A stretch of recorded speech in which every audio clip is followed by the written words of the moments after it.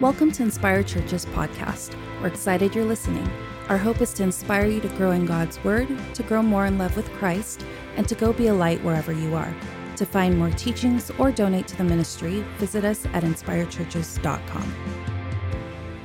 We put up our Christmas tree, and it's a tradition for us to always play Christmas music while putting up the Christmas tree. I don't know if you guys do that. We do that, and so there's nothing like having the classics playing in the background, right? And it's so funny how we memorize Christmas songs. Like, we know that we don't hear them for an entire year, but then they come up again, and we know them by heart. I can prove that to you. Watch. Help me out.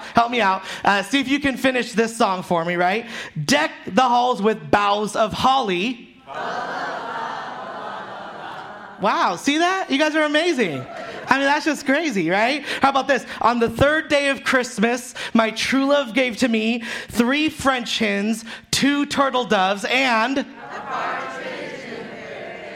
Right. I mean, look at that. I mean, you haven't heard that song for an entire year, but you guys have it ingrained in your heart. Everybody remembers those. But actually, for the next 4 weeks, what we're going to do here at Inspire is we are going to talk about the forgotten hymns of Christmas. The forgotten hymns of Christmas. And I am believing that this will cause all of us to understand Christmas possibly in a way that we have never maybe understood it before. See it in a different light and appreciate the message, the meaning, and of course the gospel in Jesus Christ. And so this morning I get to kick off this series, and I'm very excited about it. And we're going to be actually looking at the very first Christmas carol ever composed. Do we got one screen going? Wow, look at that. Okay, we're getting there. The songwriter for this particular song is Mary, the mother of Jesus, and scholars have titled this song Magnificat,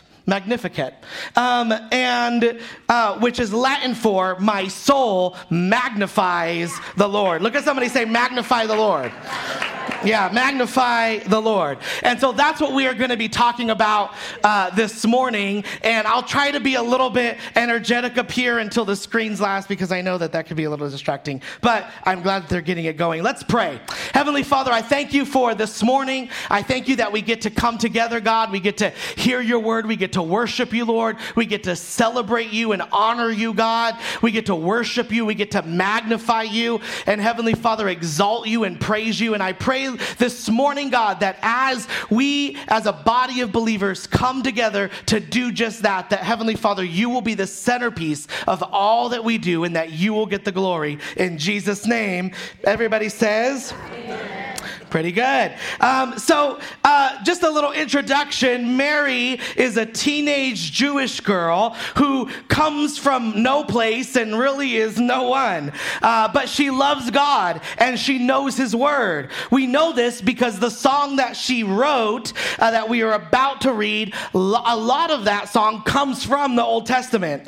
And at this particular juncture in Mary's life, the angel has come to Mary and already told her, hey, listen, Mary, you've got the golden ticket.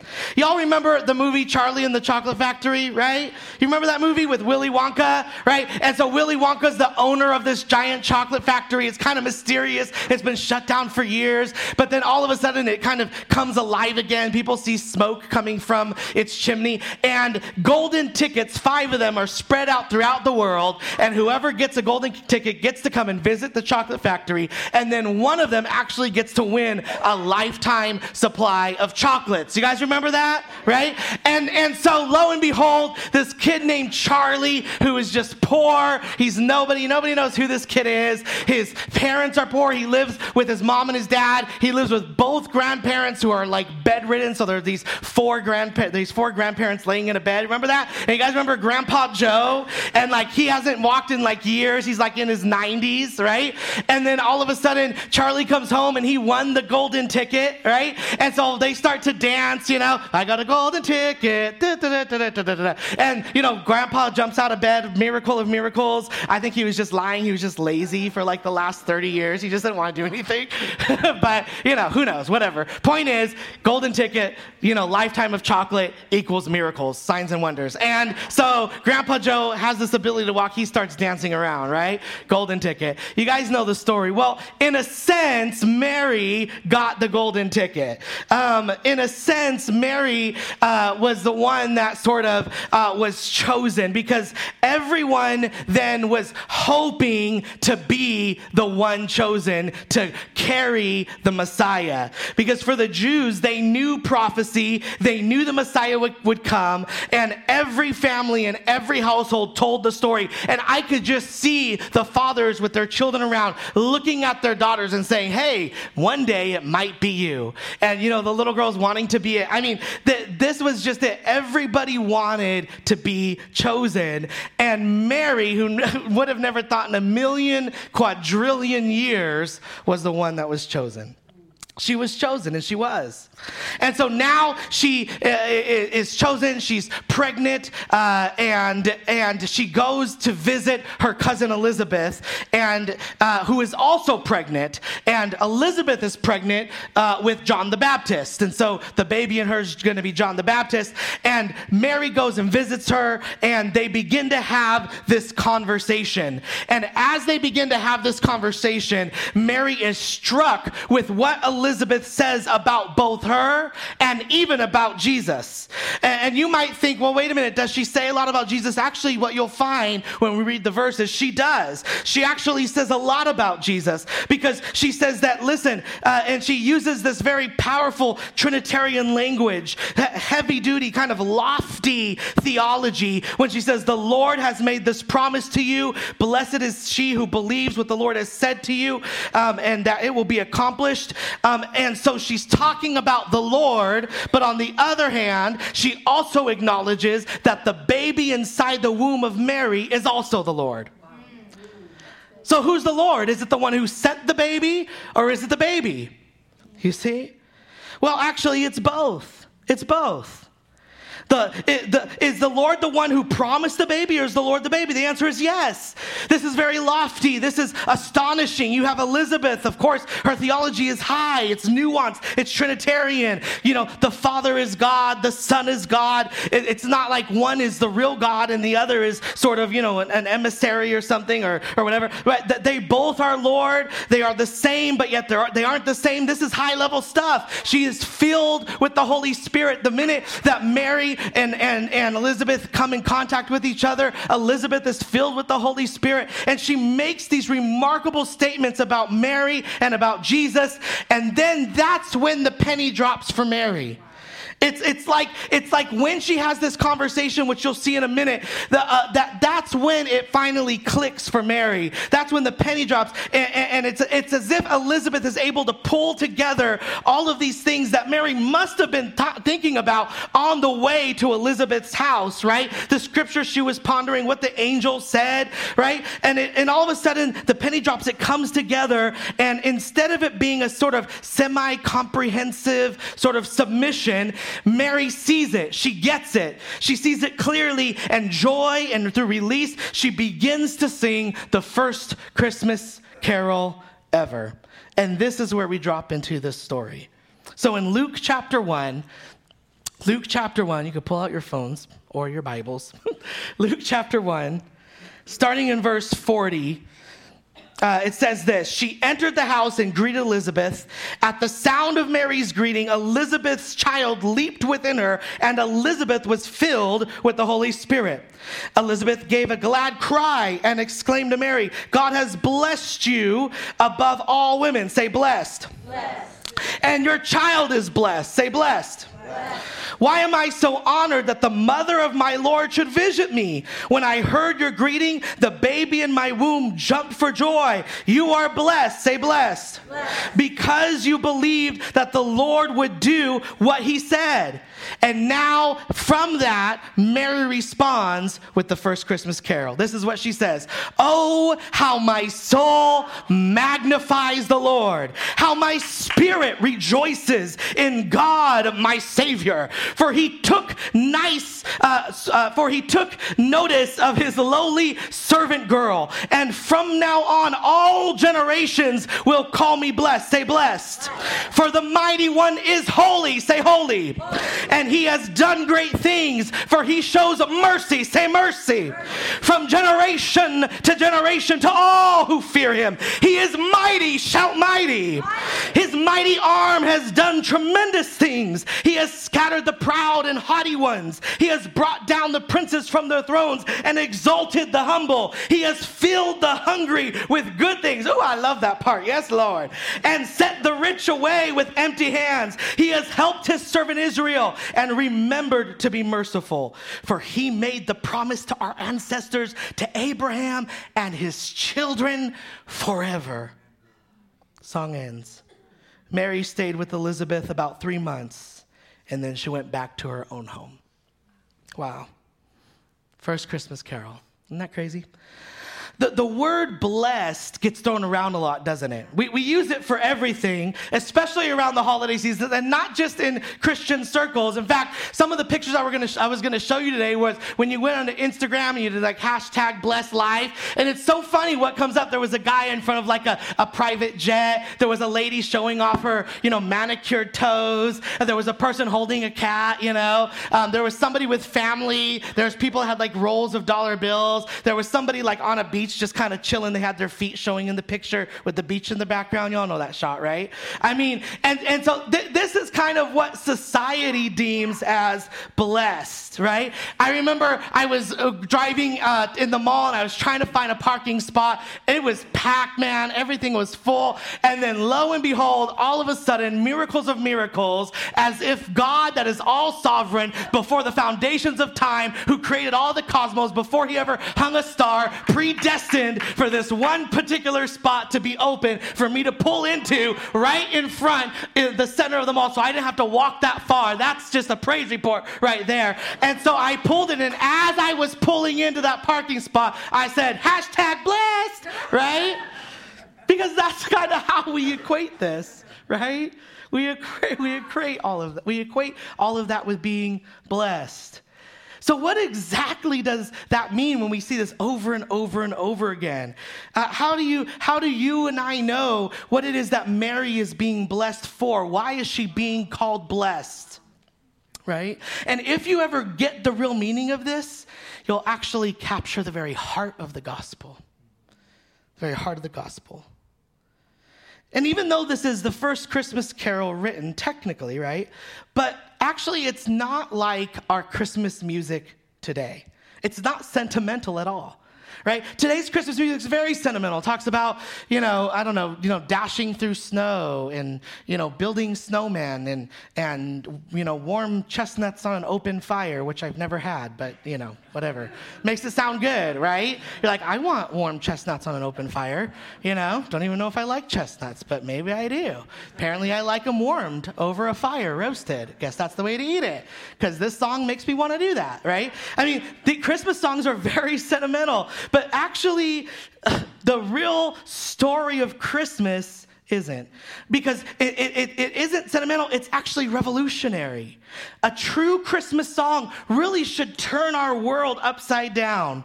And so when we look at this Christmas carol this morning, I want to ask 4 questions. Everybody say 4 questions.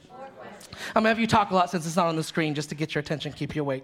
Question number 1, what was the reason Mary was blessed? Question number 2, what was the nature of her blessing?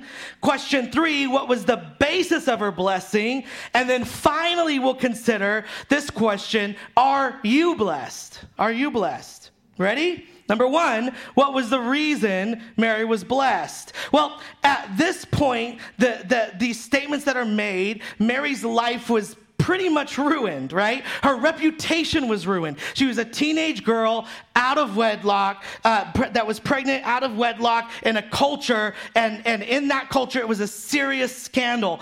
Added to the fact that she was engaged to another guy, but they lived apart. So people knew that the baby was not his. So she really was considered a girl who was loose and a liar. She really was. And this stained her reputation. It stayed with her in the eyes of many, really, for the rest of her life. Even when Jesus was older, there were still some who told the story that Mary had gotten pregnant by a Roman soldier. And so it's interesting because here God blessed her, but in that ruined her reputation. God ruined her reputation. Think about that. Look at two people and say, God did it. God did it. God did it, yeah. He could have done it any other way, right? He could have chosen any other way, but yet he put her in this situation. And so let me ask you this. If you were to see Mary in that situation, would you have looked at her and said, she's blessed? Of course not. If we would have seen a teenage pregnant girl that was pregnant out of wedlock, that had a fiance, the baby was not his, they were living apart, and so her whole social life is now ruined. Her economical life is ruined. She is already poor, now she's poorer than poor. We would look at that person and we would never say, ooh, hashtag blessed. Wow. Never. We'd never take a selfie with her and be like, blessed life. We wouldn't do that. Yeah. We would look at her situation and be like, oh, something's wrong with her. Like, her faith must be off. Girl, you need to pray more. You need to read more. Like, what's going on with you? You're going to, you're going to the midweek services. You get into the connects. Like, what's going on? We would have conversations. We would not look at her and say she was blessed or highly favored. She was poor. She was the poorest. Scripture shows that when they went to go offer sacrifices, right, at Jesus' birth, they couldn't afford to buy a lamb.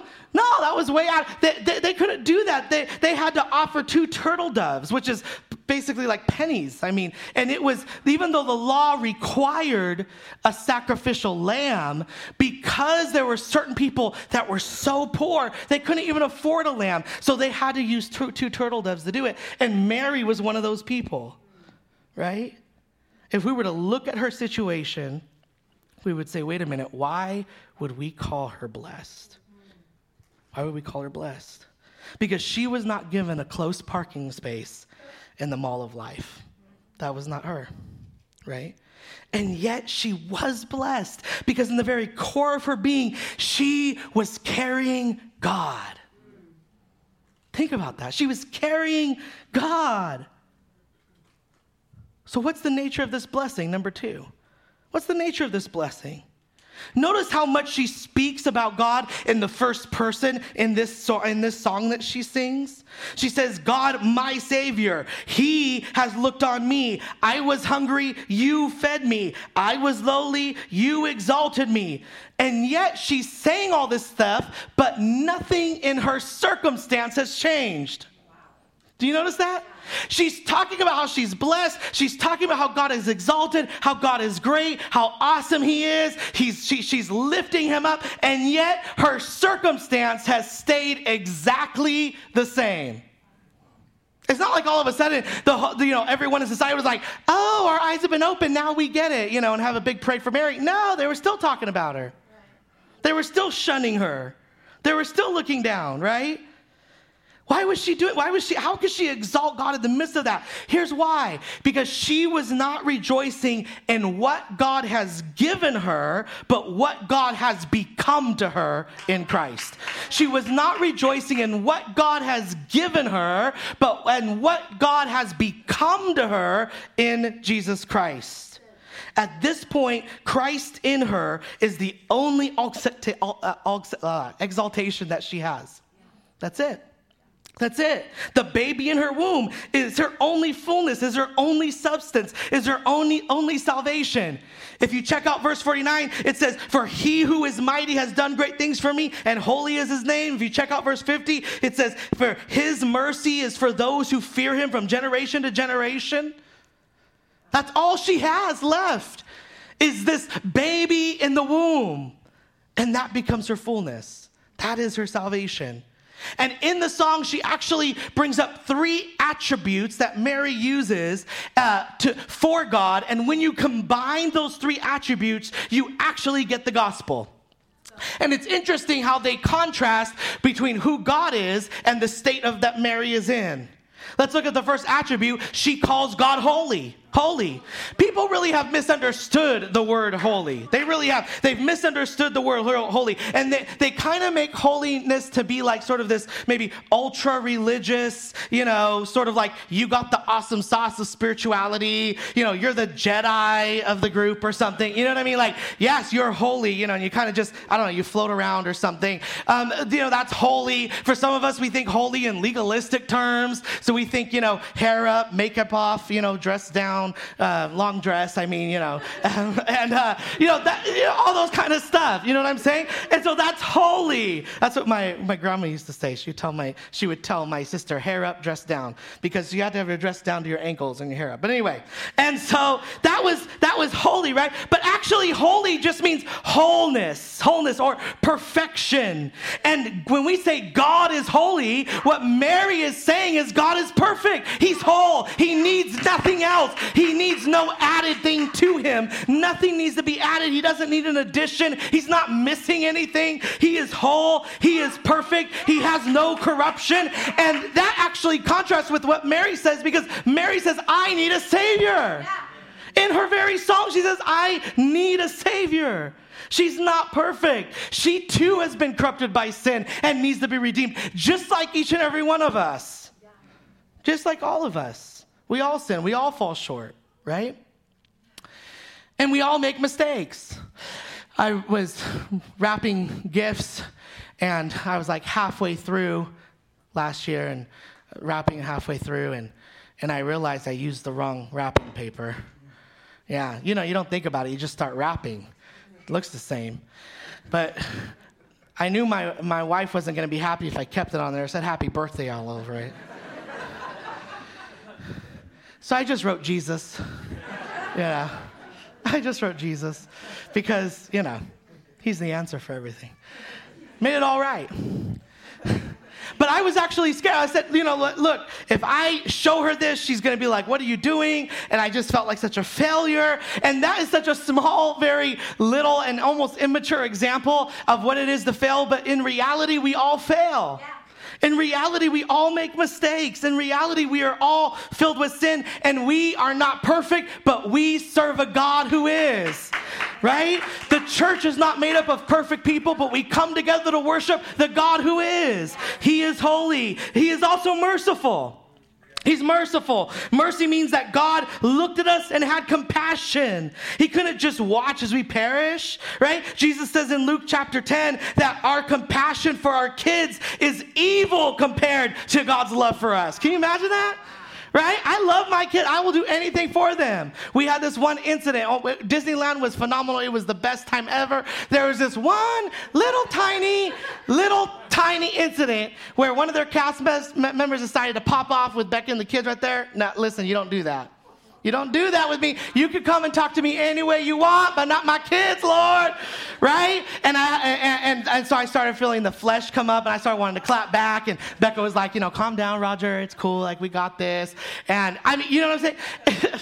And because the reality is I go to defense real quick because I love my kids. But the love that I have for my kids looks evil in comparison to the love that God has for me. Isn't that crazy? He's merciful. He's compassionate on us. But he's not just holy. He's not just merciful. Look what Mary says. He's mighty. He's mighty. Watch this. Because he's holy, he had to do something about our sin. Because he's merciful, he wanted to do something about our sin. And look what this theologian says. Because he's mighty, he was able to do something about our sin. I'll say that again for the people who are trying to take notes really quick. Because he is holy, he had to do something about our sin. Because he is merciful, he wanted to do something about our sin. And because he's mighty, he was able to do something about our sin. Holy and merciful and mighty. See, do you still think you're too guilty for God to forgive you? That you're too messed up for God to save? No, you're not. David says in Psalms 8 that this God who created the world with his finger, a world that is so big that I'm just a speck on, that he would look at me and he would regard me. You see that? God would even regard us. This is part of the greatest blessing. The blessing that makes all other blessings appear insignificant to comparison. When you think of things in your life that make you feel blessed, whether it's a new car, whether it's a job, whether it's your family, whether it's whatever it is, your education, you got a diploma, you finally, I don't know, whatever it is. So something happens to you, like, man, I'm feeling blessed right now. When you capture what it really means to be blessed, when you grab the Christmas message, when you understand the gospel, that blessing just outshines all other blessing that you could possibly experience in your life, right? He was holy. Jesus Christ was holy. He lived the perfect life, perfectly loved to God and to man. He was a picture of what we were supposed to be, what God wanted to make us. He was merciful. Can you think of anyone that came to him in repentance that he ever turned away for any reasons? No, his mercy almost appears reckless almost, right? He was merciful. He was mighty. Christ was so strong. Was there anything that we could fear that he could not fix? Is there anything that he could not cure? Is there any demon that he could not command? Is there any storm that he could not still, or grace that he could not empty? No, of course not. Of course not. To the dying thief on the cross, he showed us that there is no sinner beyond reach of his mercy. To the woman with the issue of blood, he showed us that there is no problem too small, no person too marginal for him to care about or to love. He is the treasure and he is the blessing. Yes. In Christ, God was fulfilling the promise that he gave to Abraham and his descendants many years before, when he said he was going to bless them. 2,000 years passed by when that promise was made, and I'm sure many people probably concluded that promise was no longer valid. And even when the angel showed up to Mary, at that point, people had not heard from God for 400 years. Yet God had not forgotten. In all things, he was working to bring forth Jesus, which is a greater blessing than any of them had ever dreamed. And in the same way, he's working in and through you, sometimes invisibly and silently, to bring forth Jesus from you. But you need to know that he has not forgotten. He has not forgotten. Our God does not forget. Being blessed and highly favored does not mean living a life without suffering or bad situations, or that, oh man, a life with blessing means I'm always going to get that parking spot in front at the mall. No. But what it does mean is that you're going to have the promises and the presence of God in your life and through every situation that you go through. Because God is committed to conforming you towards the image of Jesus Christ and bringing others to know Jesus through you as well. Number 3, what's the basis of this blessing? What you should notice in this song is that there's actually very little about Mary. And we don't want to miss what is said about Mary. Sometimes, when the Reformation happened and we kind of and Catholicism and Protestant kind of broke off, there's almost this fear of talking about Mary because we don't want to idolize her. But at the same time, we have to recognize and honor who Mary was. We have to recognize and honor who Mary was. And yet, in all of that, there's a couple lines about her, but the rest is all about God, his character, his promises. And what's interesting is there's nothing in this song about her personal worthiness, right? In fact, it's the complete opposite. She says, God is my Savior. She sees herself as guilty and unworthy and empty and hungry and weak and in need of mercy, in need of help and strength, and in need of a Savior. Well, what was the basis of this blessing? What was the basis of the song? If you don't capture it by now, you should. It's the gospel. It's the gospel. The essence of the Magnificat does not consist in its particular language or figures of speech, but in its revolutionary blueprint of divine favor. It is a hymn not of the proud, but of the powerless, right? Not just of just deserts, but of unexpected grace. Not of a world fully controlled and determined by human power, but overturned by divine comedy. God is the subject of every verb, and the verbs are all transitive. They don't only declare who God is, but also what God does as the powerful deliverer of the needy and oppressed. God does not turn away from want and oppression, but he turns towards both of them in compassion and rescuing intervention. In most religions, a meeting with God requires the low to ascend high, the sinners to earn sainthood. But the Magnificat reverses all the protocol and expectation. God who is high becomes low. He sees human need and initiates a revolution that reorders reality. The transcendent God intercedes on behalf of a lowly young woman and calls her blessed. The Almighty gives mercy to those who fears him and scatters the strong and the proud and the rich while filling up the hungry and the needy with all good things. The reversal of expectations announced in this song appears throughout the New Testament. And so it leaves you and I to be faced with the question, are you living as one blessed and highly favored? What does this Christmas message really mean? What is Mary's song really saying? And although we will never be earthly mothers or fathers of Jesus, Mary's song, in a lot of ways, is our song. Mary's song is the Christmas message. The Bible says every Christian is seated at the right hand of God, as it were, as holy and blameless in his sight, just like Mary, who is amazed by the fact that though she was humble and though she needs a savior, right? Though she though she is saved by grace, she has now been given this tremendous position, this tremendous honor, not because she earned it, but because God chose it, right?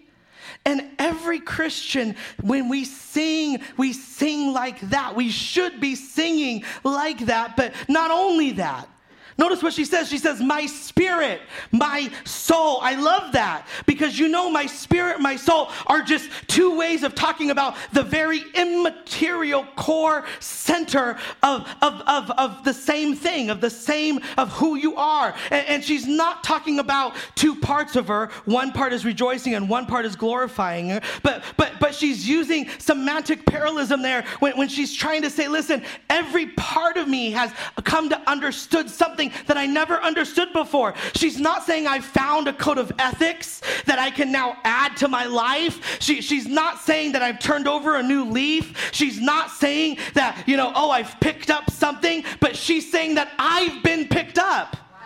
She's not saying that I've turned a new leaf. She's saying I'm a totally new person. I've been completely transformed. Right? In other words, she's letting us know, Christianity is not something you just try on. It's not like we try it on like a dress and try to hide the part we don't like and illuminate the parts we do. That's not what Christianity does. And when we treat Christianity that way, we're going to walk away saying, Christianity doesn't work. Right? But actually what she's saying is don't you get it? That this whole thing has shaken her to her very depths. Remember at the beginning how I said the song is unsentimental? Remember that? Here's why it's unsentimental. This is why Christmas in general is actually unsentimental. Because what she's saying is, yes, God has brought grace to this earth. Yes, God's grace has come to this earth, and that is true. Right? It's true. That's what she is saying. But look at what else she is saying. She is also saying this, that you need to understand that his mercy extends to those who fear him. He has performed mighty deeds with his arms, but he has also scattered those who are proud in their innermost thoughts. She's proclaiming the gospel. The gospel is this, that you're saved by grace, not saved because you're a good person. The gospel is not that God shows his favor to the good and scatters the bad. The gospel is not that the good come in and the bad don't. But those who think that they're bad will come in, and those who think they are good won't. That's the gospel. What she's saying, what she's singing about is, if you understand the gospel, that means that if you have this idea that you have it all together, you'll be scattered. You'll be scattered. And if you are scattered, you'll be gathered. Do you see that? If you come to God and you say, God, I'm all pieces, I'm broken, he will gather you. But if you come to God and you say, I got all together, God, I'm good, he'll scatter you. Right? If you are humble, he will give you confidence, like he does with Mary, humbled and lifted up. But if you're already lifted up, he'll knock you down. There's nothing sentimental about that song. There's nothing sentimental about Christmas. When you think of the Christmas message, we don't think of it in these terms. The grace of God gathers those who are scattered and scattered those who thinks they have it all together. Christmas. She says, oh, my soul magnifies the Lord. Magnifies the Lord.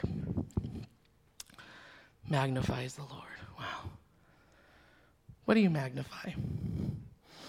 If you're not sure, let me just ask you another question. Like, I don't know what I magnify. Let me just ask you, what do you rejoice in? Because look what Mary says. Mary says, my soul magnifies the Lord, and my spirit rejoices in God, my Savior. Those two statements are connected. Whatever you magnify, you rejoice in. In other words, what has to be true in your life? Listen, what has to be true in your life in order for you to rejoice? Wow. Whatever that is, that's what you magnify. And if you're like, Pastor Roger, listen, I got to be honest with you. I don't really know that I have joy right now. I don't know if I have joy right now. It's likely because the source of your joy has moved from God to some lesser blessing. And here's Mary in what looks like horrible circumstances, and yet she's rejoicing. Yet she's rejoicing. She's singing. She's saying, never have I been so broken down and yet built up. Never have I been so empty and yet filled. Never have I been so stripped down naked and yet clothed richly. This is what Mary's saying. She's excited because the Savior of the world is coming. She's excited because the Redeemer is about to be born. This is a song that we can all sing, that we can all celebrate. She was carrying the Savior of the world. God became man, and in the dressing room called Mary's womb, the Word put on flesh. The Savior is coming. Hope was coming. And for all of us today, hope came. If you get this, then you get Christmas. Let's magnify the Lord together. I have something inside of me. It's growing within, obviously. It surely isn't subtle and not at all low-key, but it's complex and precise, and it's really quite nice, considering what some women have gone through to get to this place, the longing I've felt for that sweet face-to-face. And now I'm in it, this life now conceived. And I can't stop thinking about the woman who believed.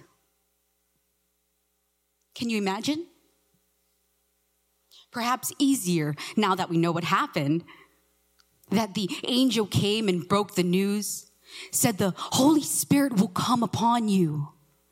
So powerful and holy, he will bless your womb, said the servant of God. The Lord is with you. You will carry a son. It sounds impossible, I know.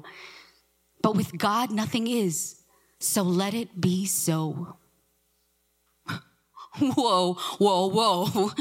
I need to go for a walk, get some fresh air, give myself a pep talk. I can do this. I'm strong. This was his will all along. He chose me, Mary. And contrary to Chaka, I guess I am not every woman 'cause Jesus in me, and I am going to have this baby, gonna do it naturally. Still, that song doesn't quite do it, because I won't do it alone. It's only by him that I will even be known. He has looked upon me with great grace and mercy. Yes, her, see? I've heard them talk about me. She's a plain Jane and a little insane. A virgin, all right. I hear what they're saying. But in the thoughts of their hearts, he scatters the proud. For he is all-knowing, words need not be allowed. He brings down the mighty from their thrones and lifts up the meek with his strength he has shown. The rich sent away and the hungry fulfilled. With all that is good, what is done, he has willed. He has done great things, and holy is he. He sits on a throne and still thinks of me. For those who will fear him, his mercy abound. And for all of these reasons, my soul shall resound. My spirit rejoices, Lord God, my Savior. And with worshipful noises, his favor I will savor. Upon my life as a daughter and a wife, and now as a mother, he will mold me. He'll transform me as he forms the Messiah within me, who later will be hung on a tree that will connect you and me. That's called a family tree that he drew, not me. And generation to generation will proclaim his fame, because he'll crush the soul game and leave nothing the same. That's why they exclaim his name, Jesus, Jesus, my sweet baby Jesus. For the one in my womb, I'll prepare a room. For the one in my womb, I will prepare a room. And now I'm more than motivated to birth the future hated king. So in worship, witness, and wonder will I wear the sweat on my brow and the wet in my hair. I give myself, my body, my soul, a servant to you who gives joyfully. And blessed is she who believed that there'd be a word spoken and fulfilled by the Lord God Almighty. How beautiful was she. And still now, I think of her and I'm scared. I fear that I will be too weak, concerned of what people think. Maybe the timing's all wrong. Maybe we took too long. But then I hear music. I feel a song coming on. And the lyrics of me and I turn to him and he. This is all about you, not at all about me. I have something inside of me that's growing within. It should be shared and heard and heeded word for word. So I'll make sure that it is sung, and I will birth it, but from my lungs, that it's all about you. It's all about you, Jesus.